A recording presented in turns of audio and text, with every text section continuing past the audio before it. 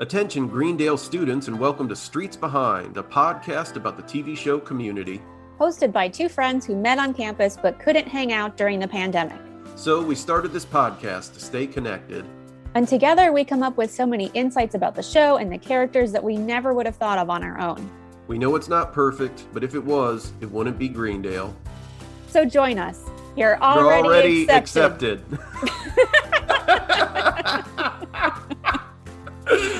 Nice.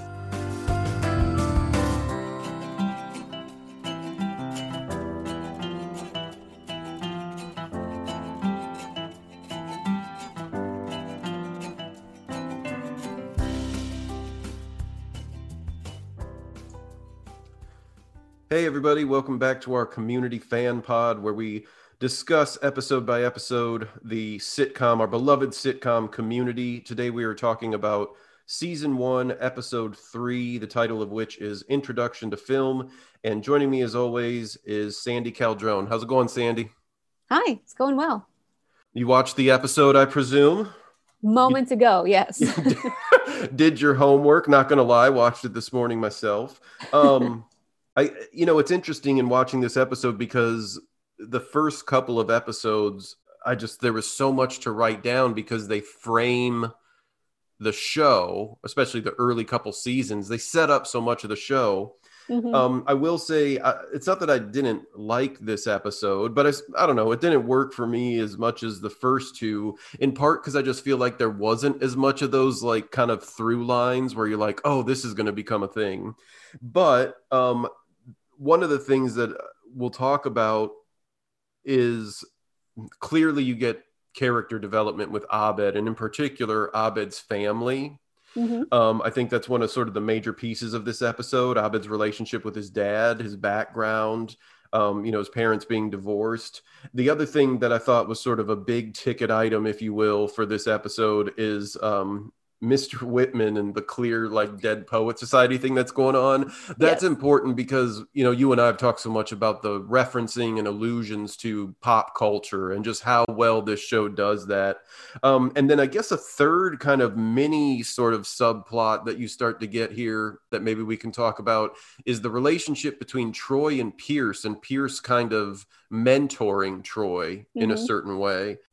So I don't know where you want to start with that. I thought if you're cool with it, maybe we'll just start with the Dead Poets Society, the sort of visual framing of the show, because it starts with Jeff looking for, as he sort of becomes a character trait for him, looking for the easiest blow-off class he can take. And he finds this course in which Mr. Whitman is telling them to like throw the book away, and it's about carpe diem, and that's how you pass the class, is like you just seize the moment or whatever. So like right from the beginning you've got this Robin Williams character, this this Dead Poet Society allusion or reference that's pretty explicit.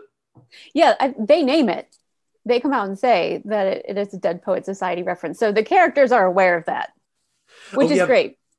Yeah, that's right. I forgot. Is it Jeff says it to like the study group or something about how like this is like Dead Poet Society guy.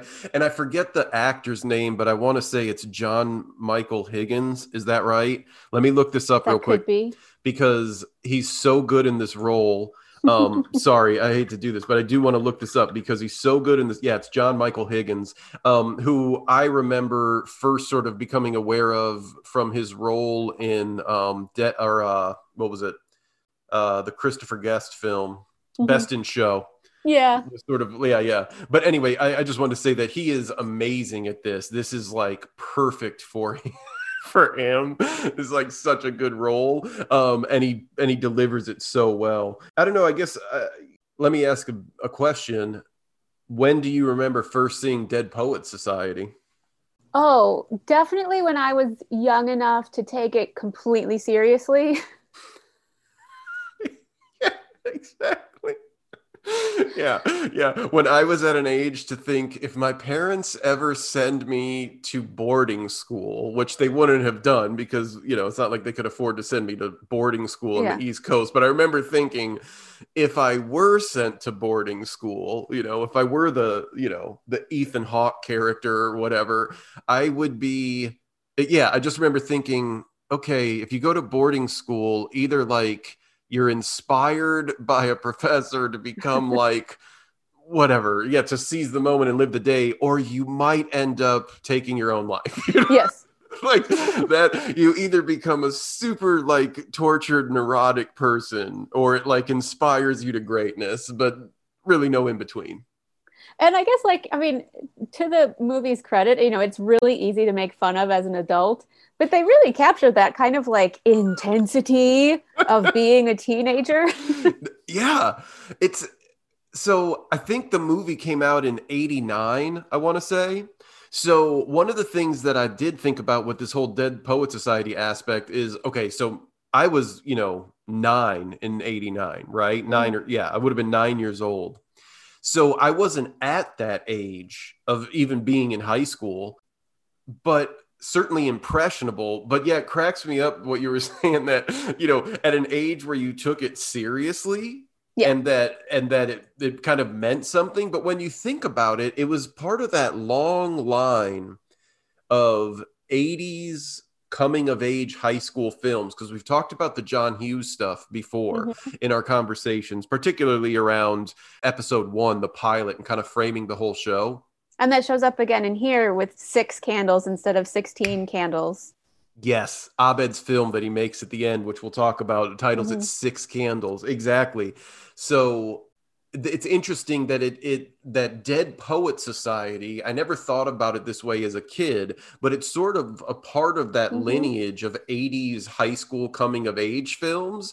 And Yeah, yet the there's really some, sincere ones. yes, Yeah. but there's something so much more serious and mature, or for, intended for, because of like, the relationship between, oh, what's his name? Robert Sean Leonard, with it, like his dad, and and just the whole thing. And so it's interesting. I never thought about it until really watching this episode to prep. And suddenly I was like, oh, Dead Poet Society is kind of in line with those John Yeah. Hughes films that we talked about, but it's of a completely different tenor. Like it's such a Yes. different style of the 80s coming of age high school movie. No, that's interesting. I hadn't thought of it as being part of that same kind of genre, but it definitely fits. It does. And so what fits for this show for Community is precisely that it's another one of those framings or of an episode or allusion to like, here's this 80s high school film pop Hmm. reference that a certain generation, like our generation, is going to get and will be nostalgic for us. But they layer it so well, because John Michael Higgins' character is Professor Whitman. It's the Whitman poem, "Oh Captain, My Captain," that Hmm. they're reading in the class, and that Ethan Hawke stands on the desk to say, as Robin Williams' character is sort of being like ushered out, which is also a weird part of Yeah. that movie, that like he's being fired and they like come to get him in class and they're just Yeah, like, "You're it's gone, totally buddy." unrealistic. You're like, "Get out of here." But Like, yeah, so they have Annie stand on the desk, and then the other students stand on their desks, and one of them immediately falls. But yeah, you're right. exactly. Like, so they call out the Dead Poet Society reference, but then they make a bunch of other ones that they don't call out. And they Yeah. work it into the story so that it kind of moves the story along. And it's not just one of those like sidetracking reference moments that takes you out of the story to make a funny reference and then zooms you back into the story. No, like this moves through the story seamlessly. That's a great way of putting it. It is. It's so layered and so like fluent or fluid in the show. Mm-hmm. So when Jeff's in there that first day and he's like, throw the book away. That's obviously referencing when Robin Williams' character is like, tear these pages out or whatever. But then yeah, later when he gets the rest of the class to join, presumably because they think they can all get an easy grade, except for Abed, who wants to join a film class, which we'll talk about that sort of second main kind of like aspect of this particular episode. But so he walks up to Annie, and of course Annie's very like staid and like, here's what I want Yes. to do or whatever, and here's what he's just like, stand on the desk or whatever. He has a great line about something about how did the how did the girl end up alone with something like cats that know how to use human toilets? I can't remember the exact Yeah. line, and something about that. And Annie makes that Annie face where she's like, "Wait, is that where I'm, is that where I'm headed or whatever?" Yeah. So he has her, as you said, stand up on the desk. So everybody stands on the desk, and immediately a woman just falls hard. Yeah. And he says, and something like, why aren't you, why don't, like, in your classes, why don't you normally stand on the desk or something like that? And she just goes down. But one of the things I noticed in watching it this time with this, different lens of kind of paying attention to this stuff, you can hear her mumbling in the background as as John Michael Higgins, as Mr. Whitman, is still talking to the class. Oh, And after she's fallen. yeah. And she's like kind of mumbling. She's trying to recover. Yeah, and at one point, I'm pretty sure you hear her say, like, "I love you," like in this sort of like punchy, woozy way. And what's interesting is then, like 2 seconds later, he says, "Your homework is," what's he say? Like, go swim in a lake and tell 10 people you love them or something. But if you go back and listen, it's hard to make out. But she's that woman who fell is like kind of like woozy and mumbling in the background, which is just we've talked about this, it's like part of their like slapstick. They have, it's great comedy, and it's one of the ways that this show can layer in so many different kinds of comedy is in the midst of this, like, as you said, very fluid and fluent layering of the Dead Poet Society illusions. There's just this pratfall, basically, Yes. yeah. Like, these writers are very smart people who sometimes write dumb jokes, and they know it. They do it right. They do, but that's the thing. It's always spot on. So yeah, that poor woman falls down. And then I guess the other thing to sort of, I would say about this part of the show, before kind of shifting to some of the other stuff is, again, it's one of those plot devices to work through Jeff Winger's like truly maturing and growing up, right? Like he has the fake degree, was a lawyer, he joined the good life, but in episode 1 he wants to get all the exam answers from Duncan, and in episode 2 he's kind of avoiding he's avoiding Pierce and contriving to like put himself in a situation with Britta, and it's interesting when you go back this many years later and watch the show with this kind of lens or focus. And we've talked about this, how much of these first couple seasons, it really is about Jeff. Like it's about like, or at least one of the main things, I guess you could say it's about Jeff and Abed, but it's about Jeff being that character who unites the group, but also is always going through these moments of self-realization and self-learning.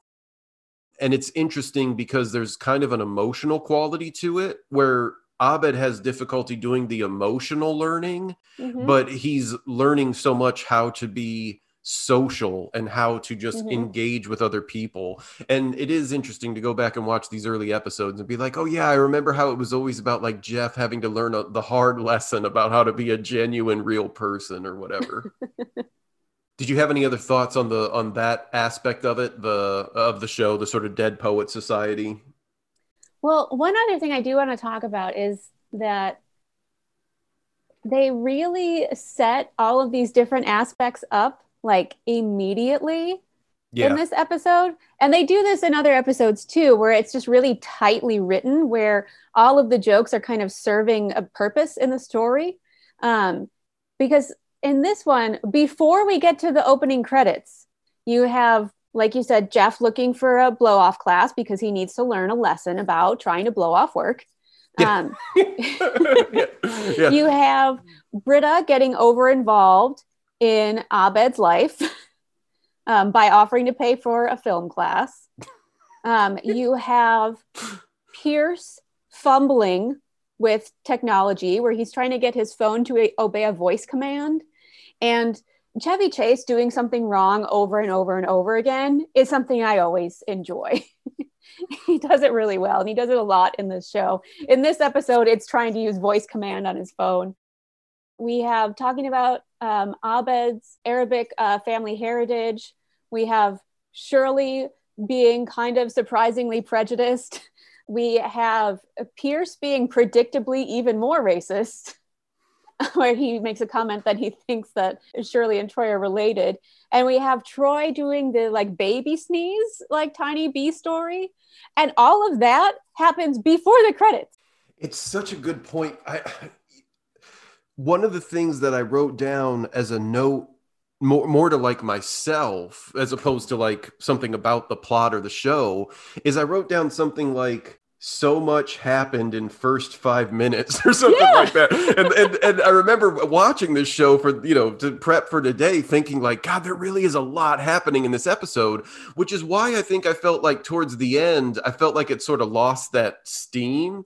But I think you're so right about this in that this show does this very well. There's certain episodes where really the prelude or whatever, the prologue, like before you get to the credits, it really sets up the entire show, but also multiple plot lines of varying sort of orders or degree of importance to the show, but it sets it all up.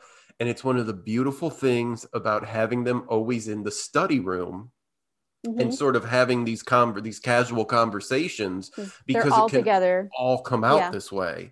And so you brought up a couple specific things that I do want to touch on, but that's a great point, Sandy, because you're right. This show is so tightly written, this specific episode, but the show Community in general. And you don't get like blatant exposition either. You learn these things as the characters interact, not as they talk about these things. Yeah, exactly. So that's why I think it helps so much that they're in this casual, like, oh, we're supposed to be studying, but really we're just talking. Because the way some of these things arise is Jeff comes in and says, I found this Dead Poet Society class. Let's all sign up for it. Abed says, well, I'm thinking about doing a film class because that's what I want to do. But then it's like, well, but my dad won't let me. And then Annie, I noticed, decides to go into the class after Troy decides to go. Yes. So that's another thing that we see more is it's not so much that Annie, it's not like a romantic interest. It's not that she has a crush. It's that they went to high school and she wants this chance to not be whatever, Adderall Annie or whatever they call it. Like she's trying to redeem herself to Troy. And you see that through some of the the first season, where it's like, wait, I want Troy to know that I'm actually cool and not this girl who like had this moment in high school, which we get the like visit back to that party where she sort of became infamous at her high school later. So you get that, like, okay, people start getting on board, but then you have, as you brought up, Abed saying he can only take classes that will help him run the family restaurant, or at least that's what his dad said. So he's not going to be able to take the film class. But the line, and it cracked me up, Abed says 9/11 was pretty much the 9/11 of the falafel business. Yeah, that's so good. I can't even read it, of the falafel business, which is so great. But again, to your point, this brings up Abed's heritage, his relationship with his dad, his interest in film. You get then Britta immediately saying, how much is this class going to be to Abed? And I love the fact it was $70. Yeah. It's like, she just starts, and then she starts writing him a paper check. Yeah. That you later found out the memo was for dreams. So good. But yeah, as you said, all of this is happening before the credits. Oh, and then another kind of haymaker of a line. Abed says something about he wants to make movies, but his dad is against it, as he thinks all media is Western propaganda against Arabs. And then Troy says, then he should see Aladdin. Jafar was a badass. Yeah. But Troy says it so seriously, and the rest of the group is like, yeah, definitely. And that's such a Troy response. Like, that is very much this combination of like being, not fully getting the context of what everybody else is talking about, but also being kind of like sweet and sincere about it and invested in it, even though some of it's going over your head. Yeah. And the thing is, Donald Glover is a genius at that, especially with these first couple seasons. And I don't mean to always talk about the first couple seasons, but as we'll talk about, there is like a tonal shift in the show for sure, whether it's characters leaving or but these first couple seasons, Troy is so good at precisely what you said, acting a naive sincerity when something is going over his head, but not coming across as like, the idiot who didn't get the joke or the rest of the conversation. It's that he sees a very particular sincerity and or seriousness in it and sincerely expresses that, like, wow, if that's your dad's thought on Western film, he's really missing out on Aladdin. Because there's quote unquote Arabic character that would be like something that would change your dad's mind. You know what I mean? Like there's like a powerful whatever character that would sort of change your dad's opinion on things. But no, that's great. I love how you framed that all that stuff happens so early in the show. I mean, it's all there. And again, to your point, it's never exposition. Like this show does so well at not having to like walk you through the plot. They just kind of throw all the darts at the dartboard of the map or whatever, and it's just like, watch this all connect. Even in a way that other shows that do that, like Seinfeld or whatever, it's just different, like in Seinfeld, it takes a few minutes to kind of get all the different, each character's sort of little plot, and Kramer always has like an entrance that kind of brings on like a little subplot. This is just all one conversation at the study table. It's amazing. Yeah. And I think that's one of the reasons that this show is so rewatchable, is because you catch those things if you go into the episode already knowing what's basically going to happen. Yeah. And that's the thing but it doesn't feel like, I mean, even watching it again for the whatever number time, like I pick up new things. And like I said, I wrote that note to myself, like so much happened in the first, but it still feels like it's getting presented to you anew or afresh, even though you've seen it. And also it's not like I saw it this morning and was like, oh yeah, this is the episode. I mean, they still have such a great way of layering all this stuff. I mean, because there's definitely things that I noticed in here, some things we'll talk about, but two other things you mentioned real quick that I wanted to point out. Pierce's struggle with technology, which becomes a bit of a trope or a shtick in this, doing I love the voice a Pierce command. struggle. Pierce failing at something repeatedly. Oh, they never go wrong. It's also funny too, because this is like pre-iPhones, basically. I can't tell, but it looks like sort of like a BlackBerry or like even something else, like a little Nokia, or I don't know, doing like a voice command. And then what Britta says something like, just like type it in. And he's, basically he's like, oh, you're the dinosaur, like who types things in anymore? It's all voice protocol or whatever. Yeah. But then the other thing you mentioned that involves Pierce, when Abed's sort of talking about what his dad wants, and then there's this conversation around his Arabic heritage, and Britta's getting herself involved by writing the check and sort of taking on this maternal role, which is, again, kind of early seasons Britta, right? That maternal role or whatever. Because she sort of had it in episode 2 with Shirley and Annie wanting to do the protest. But Shirley makes a line, or says a line, it's, you could get your head cut off with a salami sword. At which point Annie is like, Shirley, that... I know. What does that even mean? But here we go. Annie then says, that's the most racist thing I've ever heard, to which point Jeff says, oh, give it a minute. Pierce will say something more racist. Somehow the conversation comes around to, oh, Troy telling Shirley, you're not my mom, at which point Pierce is like, she's not, and Jeff's like 29 seconds or whatever. So you're right. You get that racism we've talked about from Pierce, his bigotry. But what's interesting is I wanted to bring this back with Shirley's character to that first episode, and I referenced this in, episodes of our pod. The moment in the cafeteria in episode 1 where the older black woman walks up to Jeff and he says, oh, I'm sorry. Like, I've been trained to think that all, older black women are like this cosmic figure that are going to like give me this sagely advice or whatever.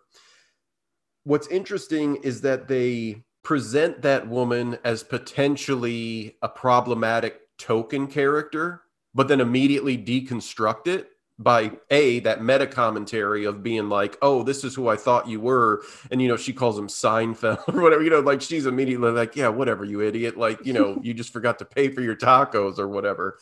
I've been thinking about this, and I think it's an interesting juxtaposition with Shirley's character, because with her bout with alcoholism, her troubled relationship, whether these things have come out in this point of the show Community or not. Like they will. Not yet, but they've happened. They've happened in her past. life, but they haven't necessarily come out. But you've had some illusions, like smashing the head through the jukebox, like, you know, and then this racist comment, and we've talked about this a lot. This show has a diversity, the main sort of 7-8 characters, there's a diversity, racial, ethnic, age, even if you include Dean Pelton, although this comes out later, identity or sexual orientation, you know, these things come out, but it's never tokeny.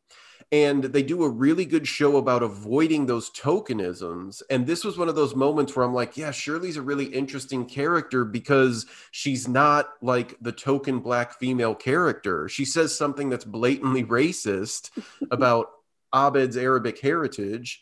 And then Annie, who I don't think we know this yet in the show, but her character's Jewish, calls her out for being racist. Yeah, I mean, so it is just such an interesting layering of that conversation about of racism and how this show deals with it, but also again how the characters themselves, like the main cast, is never tokeny. I just wondered if you thought about that at all, or had any, I don't know, does that strike any chord with you in particular? Yeah, so it reminds me of how they kind of, like you said, deconstruct these things. So the characters of the show live in the same kind of like rich environment that we do, where there are things like tokenism, and there are, you know, counterexamples to that. And the characters speak as though they live in that kind of like multi-layered reality, and they, you know, play with your expectations, like you say, like with the cafeteria lady.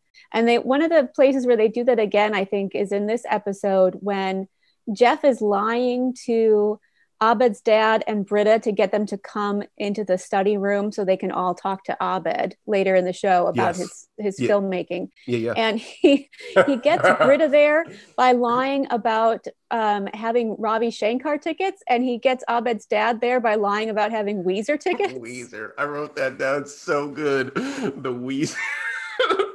Where's Weezer?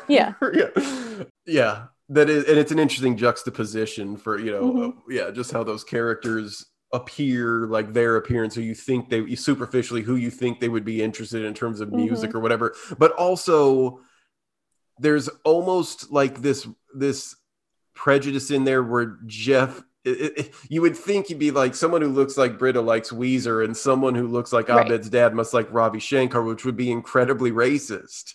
But to switch it like that, again, it just plays with your expectations. Yeah, like they know that you know how a bad show would do it, and they're going to make that knowledge part of the, like, you know, foundation of the joke.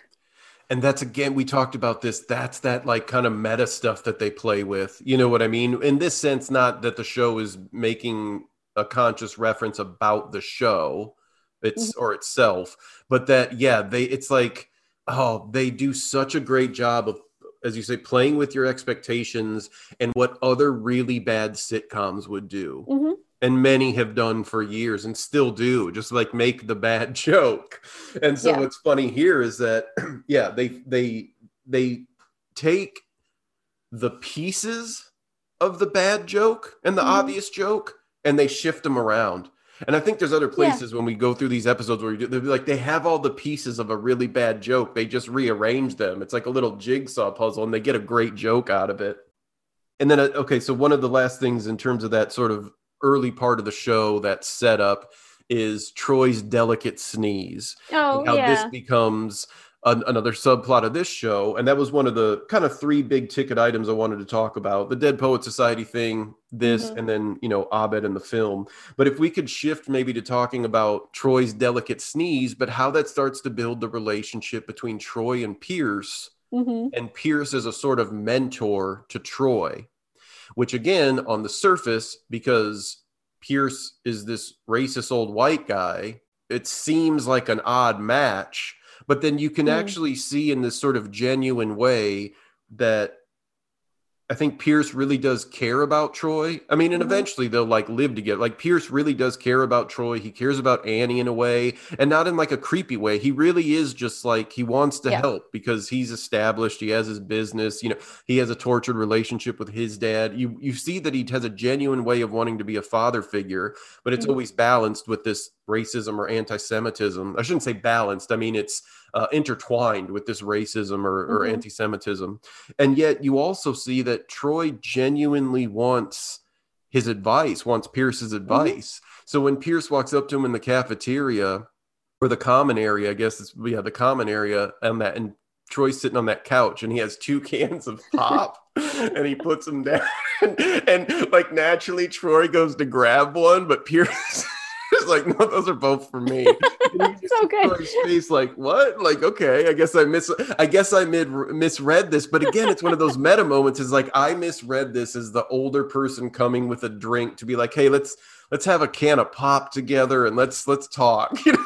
Right, exactly. Like they know that we all are kind of comparing our lives to stories all of the time. Yep. And the characters are doing the same thing. That's what's amazing about this show and that meta aspect, and obviously becomes very explicit with Abed, but it's true. It's like in some ways we're so like media inundated. Well, really, I would say narrative inundated. Yeah. Like we all just have these narratives, these stories. Like again, the woman in the cafeteria, and they know that that's how people think about their lives.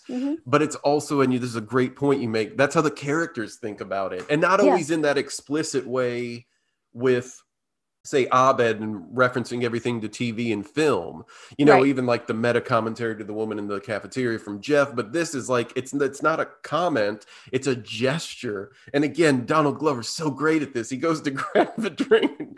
Pierce is like, no, those are both for me. And you can see Troy being like, wait, like that That's jars not how the story goes. Yeah, exactly. That jars with all of my expectations of how this conversation goes. Yeah. But then, Pierce does the bit with like the different sneezes or whatever. So good. Yeah. So good. But then notice he gives him the drink. He's like, okay, now that I know you're listening and willing to like, whatever, put up with this.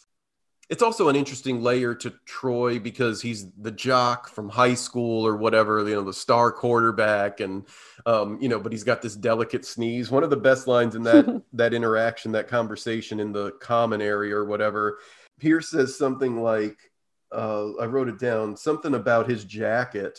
Because Troy's wearing the letter jacket. Oh, he says to his jacket, Pierce says, you look like a high school bitch. Yeah. What is it? He just says it. You look like a high school bitch. Oh my God. So good though. So good. But yeah, that I was curious what you thought about how that sort of develops, that relationship with Troy and Pierce. And obviously some of that's looking very far ahead into the series, into Community. But as far as it sort of manifests in this episode, did you have any thoughts on that? Well, I mean, I do wonder if part of the reason that relationship grows over the course of the show is because they recognize the just like raw comedy talent of Donald Glover and Chevy Chase, and hey, let's put those guys in more scenes together. But it's also, I think, kind of a nice foil to Jeff, who is trying to avoid learning and growing at all costs, and Troy, who is very earnestly trying to figure out how to be an adult man. And Pierce wanting to be a mentor and filling that role for Troy, and Pierce kind of chasing Jeff with a mentorship that terrifies Jeff, and being Jeff repelling him that whole time. It's a nice balance. That's interesting. I hadn't thought about that. Yeah, Pierce wants to mentor Jeff, and Jeff is the person who needs the maturing. But then here's Troy, who, again, ostensibly, superficially, you would think there'd be a tension there between those characters. And there is.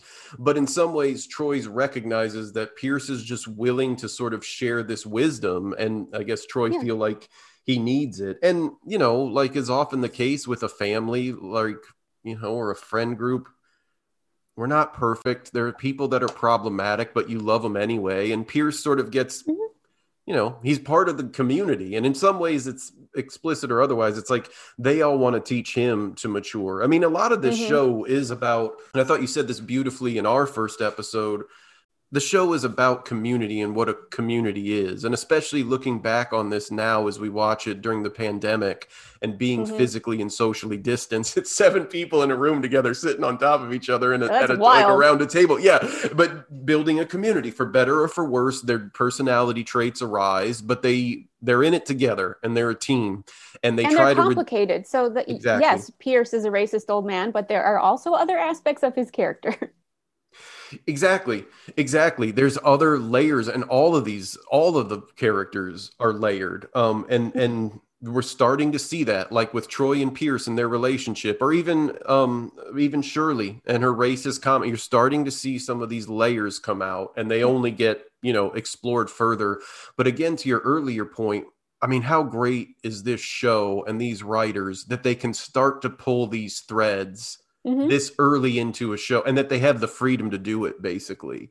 You said something in our last episode when we looked at Spanish 101 about how, like, this show's allowed to get weird from the beginning, Yeah. basically, and maybe these plot points today we're discussing aren't necessarily a weirdness, but there's they take some swings, you know what I mean? Like they definitely, Mm-hmm. like I Yes, said. there's a good example of this is when Jeff is putting so much thought and effort into seizing the day.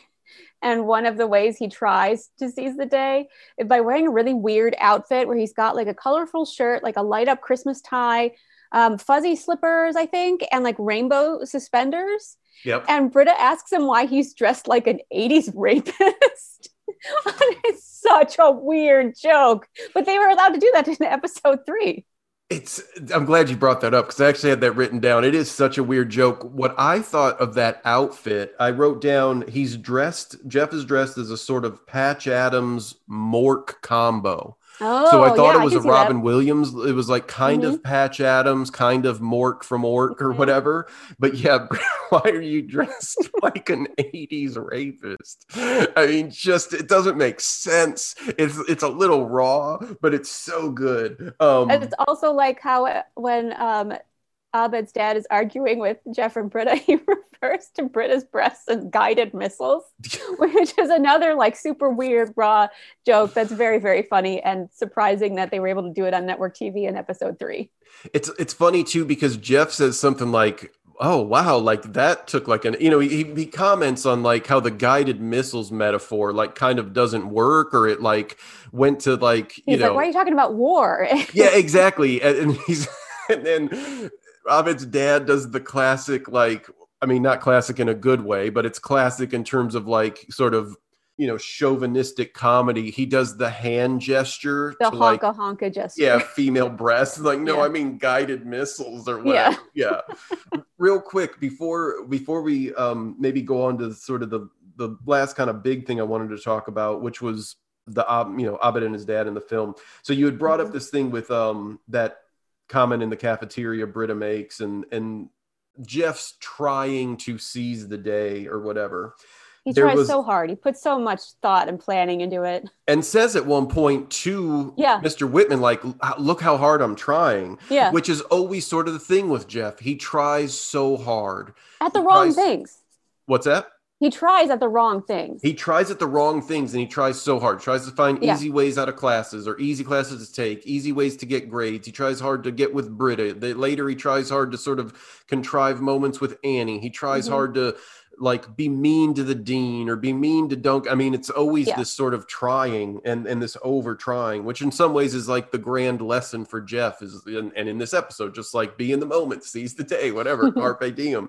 Stop pretending to text people. Yeah, exactly. And just stop pretending that there's a genuine reason that you're doing these things. Yeah. But one of the great lines that Mr. Whitman has, he says, "Only when we stop stopping our lives can we begin to start starting them." And it's such a great line. I so want to take that into a therapy session and be like, the other day I kind of came up with this mantra just to see what someone would say, and be like, "Oh my God, that is a great mantra." Like, how good is that? Only when we stop stopping our lives can we begin to start.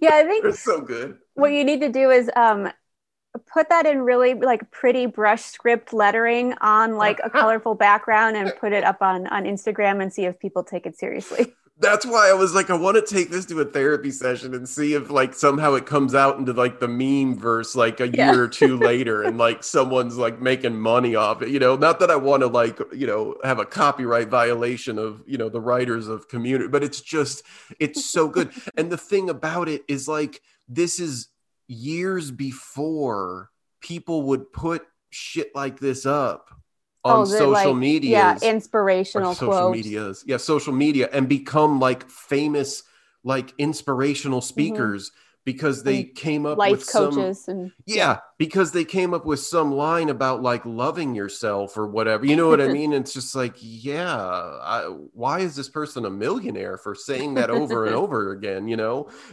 So then I guess the last thing I want to talk about, Abed's character development, his Mhm. interest in film, his inability to express himself and certainly express his emotions in like normal or like natural, you know, verbal exchange and conversation, as his dad points out. Mhm. Again, his love of film and television, but also his way of understanding the real world through those allusions and references, Mhm. or contriving ways to bring them into illusion or into conversations, making those allusions and references. But also you get that layer of his cultural background and his relationship with his dad, and the Mhm. fact that his mom left, Yeah. which I sort of forgot. I remember his mom wasn't in it, but I forgot that this episode just like she left, and that's like an issue, and maybe an issue that's been between him and his dad or whatever. Yeah, I guess we'll just dive in, because that to me is sort of the main plot point or plot device in this particular episode, other than, you know, Jeff and seizing the day. And again, I think that's where you really see this character balance, that Abed and Jeff are very much at the fore early in the show. You know, it's about how Abed brings you Mhm. into that whole metaverse, but now we get this layering of like, but there's an actual story behind it, this Mhm. character. There's a reason maybe he hides in film and television or finds his solace there. It's because he's got a, you know, challenging relationship with his dad, and his mom left when he was 6 or whatever. Yeah, and we see Abed here, and we'll see this a lot throughout the show, where he has trouble kind of expressing himself in really kind of like predictable, you know, quote unquote, like normal ways. But he's not at all oblivious to the emotions of other people, and that he's actually very tuned into them because he has to be in order to manipulate people in the way that he's doing in this episode here, where he's pushing Jeff and Britta's buttons to get them to kind of work in his like scripted documentary. Like, it's not a documentary in the sense that he's filming just what is happening. He is pulling everybody's strings so that he can kind of get the script that he wants to occur just in reality. No, but that's exactly it. It's like you see how he isn't aloof to emotion or emotional capacity. He just has a trouble expressing it, Yeah. but he is able to manipulate people's emotions, like you said, into getting them to react to certain things, because he already has the vision for how this fits into his documentary, quote Mm-hmm. unquote. I'm doing air quotes, which doesn't work well on a pod, but yeah, Yeah. this like documentary that's really like a contrived film that he's making, Yeah. even with having like cut out pictures of like his mom and dad's head to like put Yeah. on to put on Jeff and Britta. So you mentioned a scene earlier, or there was a couple scenes that I wanted to talk about specifically. So one of them is at this like, I guess it's like a club fair or like, you know, student organizations fair, and that's one of the places where you start to get this tension. Abed's dad comes to confront Britta to be like, you know, why are you in my life? And then there's this conversation like Britta of like, oh, because I'm a woman, I can't do this. And Mm-hmm. then, you know, Abed's dad is like, oh, because I'm Muslim or because I'm Arabic, this is how I think about women or Mm-hmm. whatever. So that sort of builds up to this crescendo. And of course, Abed is like, they're taking this all in. And at one point, Jeff steps in to separate them, and I laughed out loud, as they say. I LOL'd, but I didn't notice this in the past. Suddenly, Britta is standing off Jeff's shoulder, like with her fists up. Yeah. Really awkwardly. Yeah, Really like awkwardly. she's like, put up her dukes, you know. Yeah. It's just like looking like I'm ready to fight. I don't know why. I just thought that was so hilarious. She's like, look, I have seen fights before. Yeah, yeah, I know where this goes. Yeah. But again, it's that whole like you have this way you expect these scenes to go. Yes. And or don't expect them to go, and you aren't expecting them to get into a fisticuffs. But there's this way that Britta is referencing, like, how many of these shows have you seen where it does turn into a fist? So I'm just standing here, fists are ready. Like, I'm just ready to fight this guy, you know? Another thing that I thought was funny about this, and maybe this is less about this plot device, but just funny parts of the show. So there was Britta standing there with her fists up, which I guess I'd never noticed. In the background, there is a Karate Kid club, not a karate club, but a Karate Kid club. And if you look, there's a moment where the people that are standing there in like their whatever, I don't know what the wardrobe is called, but in their like kit or whatever, like the, you know, the wardrobe for their martial arts. Costumes. Yeah.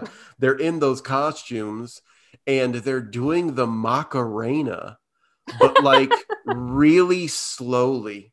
And I noticed that today. I was like, oh, Karate Kid Club, that's funny. And then later I'm like, I think they're doing the Macarena. Oh, that's so but weird. Like really awkwardly and slowly. Because they're like super nerdy, dorky looking dudes doing the Macarena. Yeah, it's awesome. I know one of the things you and I have talked about sort of off mic is how a lot of the community fandom gets into like the Easter eggs and like all these Easter eggs with like these sorts of things. And I know I've told you like that's great. I don't have anything against it, but that's often not like what I pay attention to when I watch the show. But I did notice that today, the Karate Kid Club and the Macarena. The other thing I noticed is in the lounge, in the study room, there was so much more like posters up on the board. And there's one in the background of like a guy's face that just so looks like the kind of thing you see in these like educational spaces. It's like, I don't know what it says. It's like a guy's face. And you're like, oh, that's got to be some sort of PSA or, you know, some advertisement for something. But the best like action in the background is when I think it's at the end when Professor Whitman sees Jeff and Britta kiss, which is the only evidence of Jeff kind of seizing the day, even though all he's doing is obeying Britta. She's contrived it because she sees Whitman. Yeah. But then afterwards, I think it's after that, where you see Whitman in the background and just kind of go across the quad and start climbing a tree. I love it. Yeah, I noticed that too. He like hops over some like a little whatever like retaining wall for this little kind of green space and just starts climbing the tree. So there was that confrontation then with Abed's dad and Jeff and Britta, and then as you said at the end, Jeff contrives a way to get everybody together to talk. That is when Abed in the study room, and then Abed is using that time to finish the film and then plays the film. And as you said, he titles it 6 Candles. So obviously reference to John Hughes' 16 Candles. But then that's where you get the story really of like his mom left and maybe where some of his emotional lack of capacity to express these things come from. There's like a trauma. There's a real trauma in his life. His mom left them, and apparently he felt like his dad blamed him because there's that great line where his dad says in Arabic, I presume, because they have it like it on, they have the subtitles or whatever. I never blamed you for her leaving, and Abed says something like, "Yeah, you didn't have to." Yeah. Which suddenly gets to it gets to an emotional point where is atypical for Abed's character, but also like that's a deep emotional point for or moment in this show, like in a comedy, like that got real for a second. Yeah. And they get a lot done with those like 12 words. They really do. Those lines cut. No, they really do. Watching it, I was like, damn, I forgot that got deep for a second.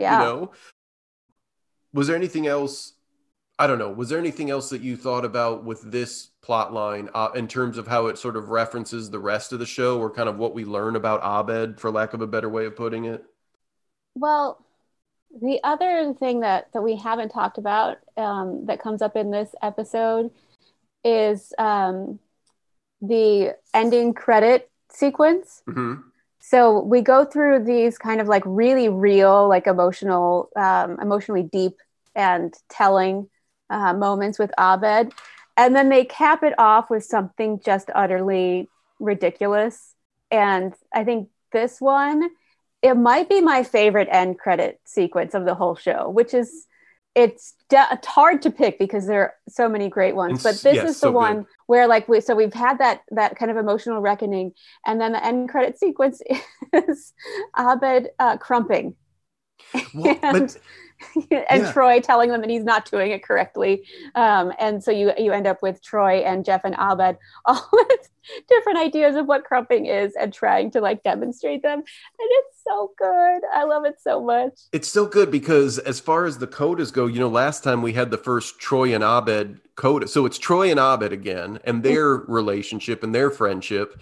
But yeah, it's Abed expressing himself after this emotional reckoning. Suddenly Abed's expressing himself in this interesting way. Like he's trying to dance and it's kind of awkward.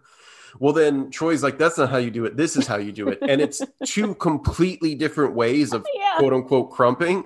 But then the best is that, Winger comes in and is like, no, it just drops the books and is like, all right, let's do this. You like drop this beat and start crumping. And it's the three of them crumping. And it is a great coda for the show. But the other thing I thought about is, I don't know, I don't have any data here, but I would predict that probably like peak crumping video on YouTube, sort of like tipping point where it just like the market got oversaturated. I would think that we were still 2 or 3 years shy of people doing their crumping videos and putting them up on YouTube. Because believe me, I about 7 years ago went through a pretty good Saturday afternoon of watching crumping videos because my little sister and I were having a conversation about it. And we often sometimes will pretend we're going to have these like dance competitions at the holidays or different other things. One year, my sisters and I were going to do a grilled cheese competition. So sometimes we'll be like, I know what we can do to pass the time this Christmas. We'll do this competition. And so we were like, we should just do like a crump off. So obviously I went to educate myself on YouTube. And so I feel like by the time I did that, I was already past like peak YouTube crumping video. I mean, like homemade crumping video, or I wouldn't say official, again, using air quotes here, but official, like, educational or demonstration videos. And nobody expects you to be at the crest of the crumping wave like this. Exactly. So I'm already a couple years after that when I'm watching these based on what the video dates were. But that's what's great about this. This was like a thing. Like crumping was like a thing back then. And I feel like they were still yet ahead of the curve from like peak crump video. It's just so good. Also, that's just what a funny word to say, crumping. Yeah. It's like an odd word. But no, I'm glad you brought that up because I wanted to talk about the coda too. Well, another thing I did want to say, you real quick, and you're referencing Whitman going up the tree in the background. There was a lot of outdoor shots of campus this episode of like, because there was the fair, like Winger going through the square trying to like seize the day. Doing his lame jump roping thing. I wanted to touch on that to circle back. He jump ropes, and I noticed this episode after he's done jump roping and Whitman's there, and he's contrived it for Whitman to see because he's running through the square trying to fly a kite, and he's like, "Hey, can I like get in the jump rope, like the double dutch or whatever?" And right afterwards, he's like, "Oh, thanks, guys," and he hugs the 4 girls that are jumping rope, and I noticed like they're like middle school age, and this time I remember watching it, I was like, oh God, I never noticed that. Yeah. But then fortunately it's all salvaged by Whitman's line because he says, he looks at him and he goes, sloppy. He just calls it sloppy. He looks at him and he goes, sloppy. And considering the age of these girls, unwittingly creepy. Yeah. So again, they do something wrong. And then someone else in the show tells you how wrong it is. But then Jeff pays him. Yeah. He pays the girl. It's just so wrong. But yeah, when I was watching it before the line, I forgot that the line is coming up, and I was like, God, were they supposed to be that young? This is like wrong, especially with the hug. Yeah. And considering the age of these girls, unwittingly creepy. Yeah. But the thing is, it's not unwittingly creepy. It's all perfectly contrived to be creepy. It's wittingly creepy. It's wittingly creepy for the reasons you've been, expressing in this in this show or in this conversation. It's wittingly creepy for all the reasons they want it to be, because they want to say, look, we're crossing a line here and you should be disturbed by this, but don't worry. We're going to validate your being disturbed by this. If you're a good conscientious viewer, we're going to let you know we knew it was creepy and you're right to think it's creepy. But again, it's that meta commentary on how many sitcoms have you watched in the past or movies where shit like this happens and it just happens. Nobody said anything, people just let it happen. We're crossing the line, but don't worry, we know where the line is. Exactly. But I think there's like a real intelligence in that, to the writers. It's like, again, and I love how you were talking about that earlier with the scene where Jeff contrives to get everybody in the room with like having tickets to see these. And it's like, again, we have the different pieces of a bad joke, but we just shift them slightly, or we just go all in on the bad joke. But then we say, oh, yeah, don't worry. We know that's a bad joke. Or we know that's creepy. Bad it is. Yeah, we know that's racist. We know that should make you uncomfortable. That's why we did it. You do feel, if you get into this show, you feel always in good hands with the writers. You feel always like so well guided through those potentially problematic or uncomfortable moments. Maybe except for season 4, which we'll talk about, and not so much for like there's uncomfortable but at some point the show goes a little off the rails and you're like, I don't trust you're like, I don't know if I do trust them anymore. It feels like it's just getting ahead of it's getting ahead of even them. But in these early episodes, that's the gas leak season, which we'll get to. Exactly. But I think that was about it for me today. Was there anything else you wanted to mention? Oh gosh, I think we've hit on everything. I think the only other kind of like little kind of Easter eggy thing that made me laugh that we haven't talked about is when Professor Whitman is at the coffee shop and he's ordering coffee. He's holding up a menu that says the name of the shop is Hot and Brown. It's just, I just love all of the little jokes built into the setting. I didn't notice that. I remember he tears it or whatever. Because he says he's going to order a birthday cake. But Hot and Brown, that's amazing. I didn't notice that. That's a good catch. But one thing I was going to say is I think it's around that scene and Abed is filming Jeff and Britta, and he accidentally clunks Britta in the head with like the microphone from the new camera he has. And they're like, did you get a new camera? He's like, and obviously he's bought it with Britta's money, and that's part of the tension. But he's like, yeah, it has all these features other people don't know how to use or something like that. But then he turns and just like whacks her in the head with the microphone. That was great. I mean, it was like well acted. Another one of those kind of shticky slapstick kind of things. Oh, and another real quick thing I noticed. When they were eating pizza, they're eating pizza at one point in the study room. And that's the scene where Abed gets Jeff and Britta to leave because that becomes part of his movie. I don't know if you noticed this, but Annie is eating pizza with a fork. Oh, I didn't notice that, but that's totally fitting. But it is, and it's such a and her character hasn't really started to develop yet the way I think we've obviously seen. Yeah, she's barely in this episode. She's barely in it, but we've started to see, obviously, Winger, Britta, Abed. This episode, I feel like you really got more of Pierce and Troy and a little bit of Shirley. Shirley's come out in little places, but we haven't seen much of Annie yet. But I thought it was an interesting early sort of allusion to kind of who she is, eating pizza with a fork, and it's like on a paper plate and it's like a white plastic fork. But yeah, I noticed she's going to take a bite and I was like, she's got a like little square of pizza she cut on a fork. I just thought that was amazing. Last thing I wanted to say, and this is sort of a step back, what's happened so far in these 3 episodes. One of the things that I talked about in the first show that we recorded was Winger's wardrobe. Remember he had like the track pants and the kind of like loose fitting shirt and the like van, like kind of skate. A little slubby, a little slacker-y. Yeah. But then immediately in the second episode, Spanish 101, he's in jeans and like a sweater. And then later there's the whole, like he changes the button down shirt that kind of like navy blue button down he kind of becomes famous for, he exchanges that with Abed. Remember we were talking about that? Okay. In this episode, I noticed like the first scene, he's sort of in like chinos and like tennis shoes and like a button down and like, again, kind of a loose fitting sweater. But then later he's in like a button down and jeans and like, nice belt, nice shoes or whatever. So it's funny. Like I'm perpetually fascinated by the wardrobe choices for Winger early in the show, the series as a whole, because it does become such a thing for him that like by later seasons, he's like in designer jeans and a button down that like clearly shows his pectoral and shoulder muscles. You know what I mean? Like nice shoes, belt. It's funny how it like kind of goes back and forth this early part of the series.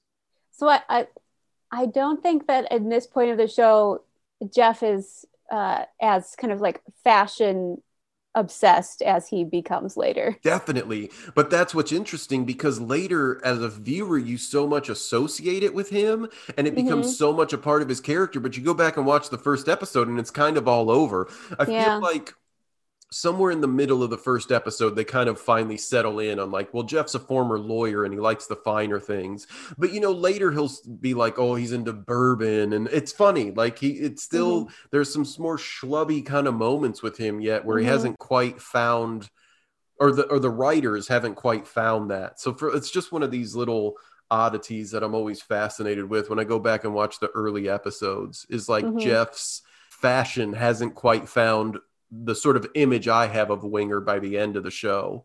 Although we'll talk about this too with Annie's character development. She becomes sort of the fashion icon of the show. She has a very specific look. She has a very specific look, and it plays up with her age and a little bit of the discomfort of her being sort of sexualized in a way, because she wears these like schoolgirl skirts and like cardigan sweaters or whatever. Yeah. But even her being sexualized in the show becomes like a trope, because eventually, the monkey is named Annie's boobs, and like the famous episode where she tries to seduce Jeff to get on into the Glee team or whatever, like the holiday episode. Yeah. But also it's interesting. There's like this kind of, she's very young in these early episodes, and she's one of those characters, and we'll talk about it as the seasons go on, who really matures. We talked about this. I think she was like 26 or somewhere around there. I might be wrong, but she's supposed to be an 18-year-old. And we were talking about how she's not 18. Like Alison Brie, the actress, is not that age when they start filming this. Right.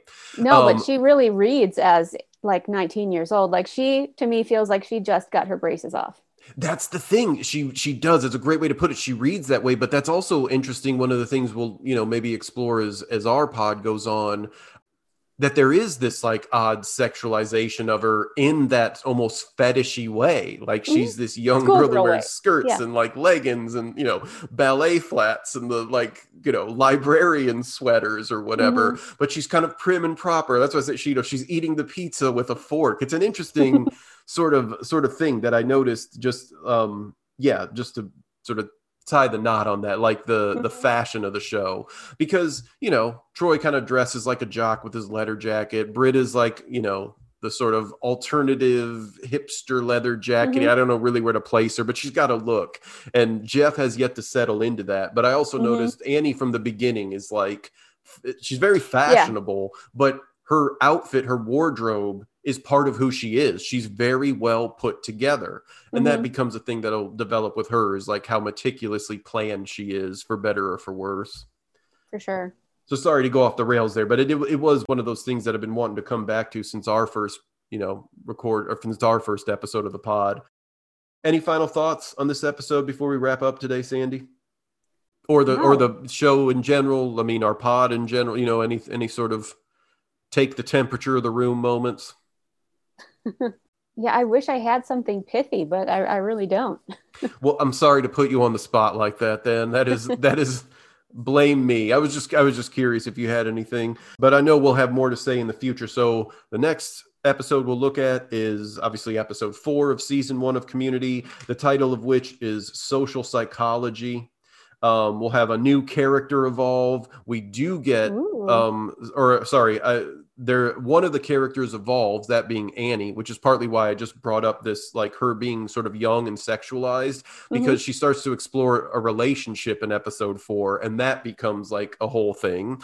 So it wasn't completely tangential. There was a tie in here, but also we get a new character who becomes part of the sort of like sub fabric of the, the Greendale community, in relation to Annie and that plot device in episode 4. So again, that'll be our next episode. It's social psychology. I think that's it for today, looking at episode 3. Sandy, thanks again for all of your insights and opening up this show to me in ways that I never expected. And thanks everybody for listening. Yeah, and we can just close by saying you're not crumping. Believe me, when I tried, I realized that I wasn't going to be much better at it than Jeff, Troy, and Ahmed. That's for sure. I think we should close with saying only when we stop stopping our lives can we begin to start starting them. No, I'm kidding. Well, we can start stopping this podcast. Yes. Good point. Let's start stopping this. All right. Well, thanks again, Sandy. We'll be around in the future to look at episode 4. Our theme music is Happy Dance by Cedric Galkey. Please subscribe to Streets Behind wherever you get your podcasts.